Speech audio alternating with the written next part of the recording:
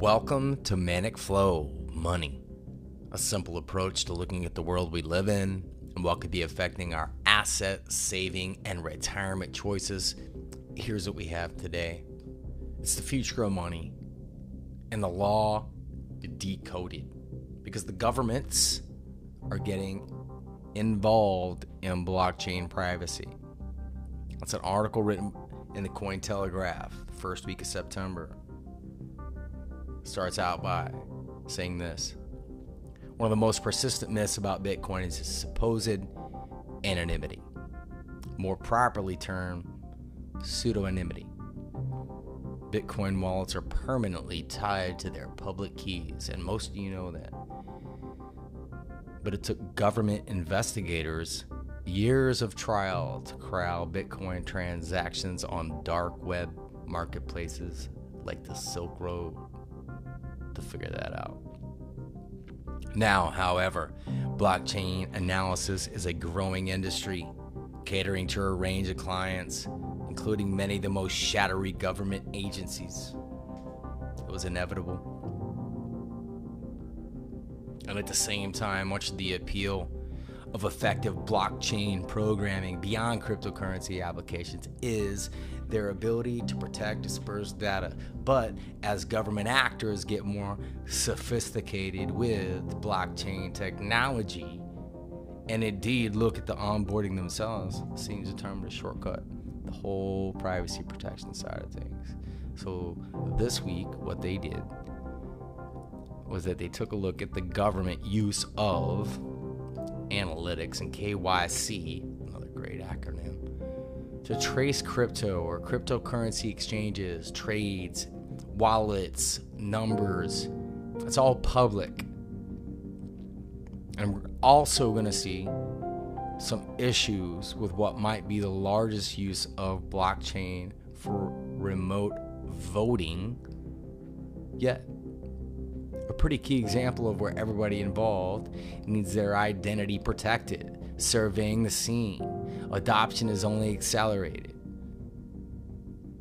All the world's biggest monetary authorities are even considering minting digital currency and using blockchain tech.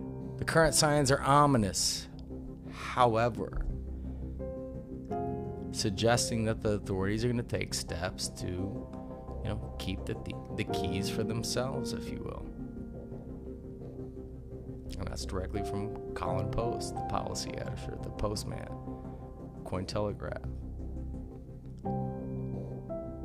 Next section is that new sanctions and criminal charges are going to target crypto use and the Russian troll farm. Because yesterday, which is still the first week of September, the U.S. Treasury released new sanctions on employees at the Russian firm involved in disinformation campaigns. Later in the day, the DOJ publicized against several of the same people, alleging that the sanctioned parties have stolen the identities of U.S. citizens to know your customer checks at U.S. banks and crypto exchanges. The firm in question, Project Lakta, spelled L-A-K-H-T-A, it's an affiliate of St. Petersburg's notorious Internet Research Agency. Various U.S. investigations have tied both to a widespread campaign and stoked partisan hostility amongst the Americans via social media campaigns, hence wide-scale trolling. In other words, none of the U.S. agencies involved openly address the comedy that Project Lakta, again L-A-K-H-T-A, used fake U.S. identification to access American financial services to fund its use of fake social media user accounts to scupper American discourse. Let me repeat this. None of the U.S. agencies involved openly addressed the comedy that Project Lakta used fake U.S. identification to access American financial services to fund its use of fake U.S. social media user accounts to scupper or promote or provocatize American discourse. divide and conquer, y'all. The net influence of Russia's social media and campaign is hard to quantify. The attitudes about how much Project Lakhta, again Lakhta, and its associates have impacted the U.S. polarization often say more about the political views of the person speaking. Jarringly, every investigation notes of the effectiveness of these social media campaigns at fanning the flames of long, smoldering issues in American society. While these campaigns may have stolen U.S. identities, worse seems to be that we've all turned into trolls. In Russia's blockchain, voting flirts with open source.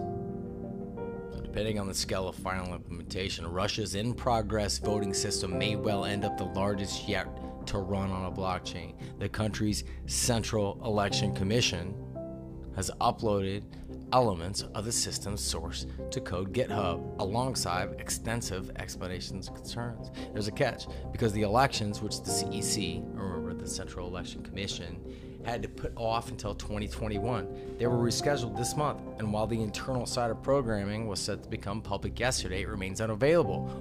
Besides which, Cointelegraph, who wrote this article, had previously commented on the same issues, which was centralized control of the keys of the electoral system. For a nation with a patchy record of running fair elections, the rush development and limited scrutiny on the new remote voting systems is concerning.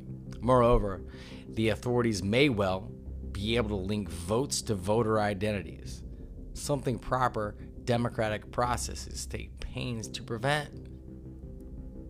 Again, in layman terms, blockchain Bitcoin was invented to decentralize. It's being manipulated and controlled to centralize. While adding parts of the voting system to GitHub for public scrutiny is a nice gesture of transparency and public accountability, the integrity of the system is questionable, and at best, it may continue to undermine the faith in elections as well as in blockchain's potential to keep them honest. You want to read further? You can look up the New York Attorney General and whether they have the authority to investigate crypto. You can also look up. There's a visual timeline from Perkins Coie, which maps out the SEC's work in crypto since 2017. Writing in the Wall Street Journal and acting as comptroller of the currency, Brian Brooks, and Columbia economics professor Charles Calomiris encourage fintech to step into the spotlight. If you want to have some further reads, see below. A team of attorneys break down the appellate court decisions in the Bittrex case that the New York Attorney General has the authority to investigate crypto. So get ready, y'all. Get ready. I'll also digress before I finish. If you didn't take care of your asset major decisions before Labor Day, do it now. Whatever the best thing is for you, do it now. Hedge as much as you can. Gold, crypto, real estate, assets, 401ks, IRAs, whatever you feel most comfortable with, mutual funds. I don't care if you want to just sit and look at a savings account. Understand where you're comfortable and what makes you happy. Because every day is a school day. And I hope that sharing this content will help. If you've made it this far, please smash the red subscribe button and like the video. I'm a Main Street provider, not a Wall Street advisor. Thanks for checking it out.